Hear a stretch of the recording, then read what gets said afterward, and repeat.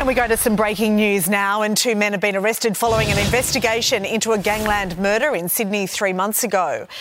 Alen Moradian was shot dead while sitting in his car at Bondi Junction in June. 2 burnt-out cars were also found nearby. 2 men were arrested this morning following search warrants at Yowie Bay and Moorebank. They're expected to be charged with murder.